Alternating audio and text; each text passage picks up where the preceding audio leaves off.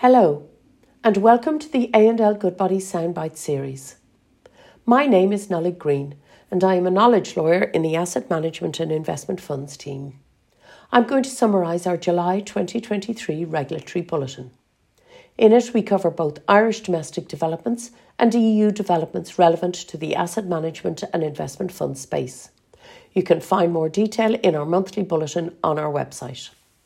On the domestic side, the Central Bank issued a discussion paper on macroprudential policy for investment funds.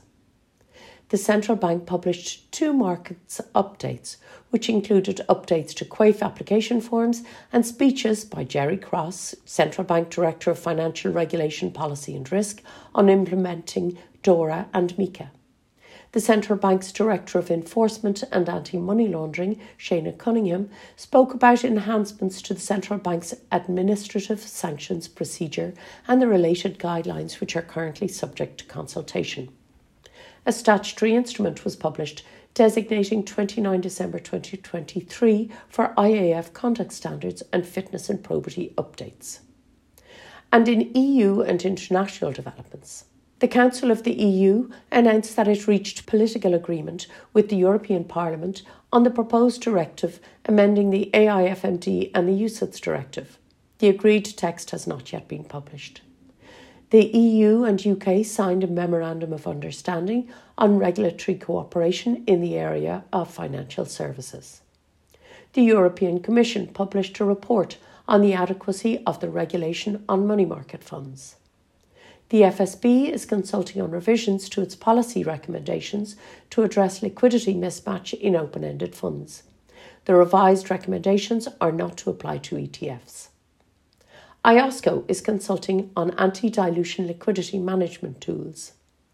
The ESRB published a compliance report on its recommendations relating to liquidity and leverage risks in investment funds. ESMA launched a CSA on sustainability-related disclosures and the integration of sustainability risks.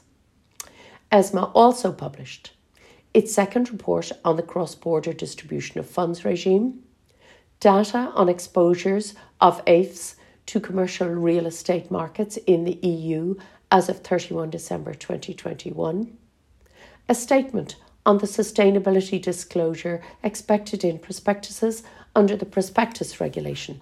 In a funds context, this is relevant to listed closed-ended funds only. A briefing on the definition of advice under MiFID II.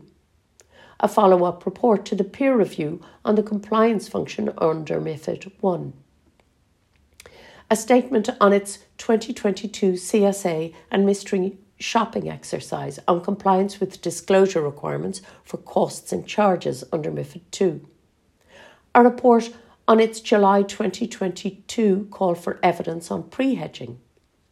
A report on its review of MiFID II passporting across the EU, which includes proposed revised technical standards. A manual on post-trade transparency under MiFID II and MiFIR. Reports on sanctions under the UCITS directive, AIFMD and MiFID II. And the EBA published its 4th opinion on the risks of money laundering and terrorist financing that are affecting the EU's financial sector. And that's our July summary. My email address is ngreen@algoodbody.com. That's NGREENE@algoodbody.com.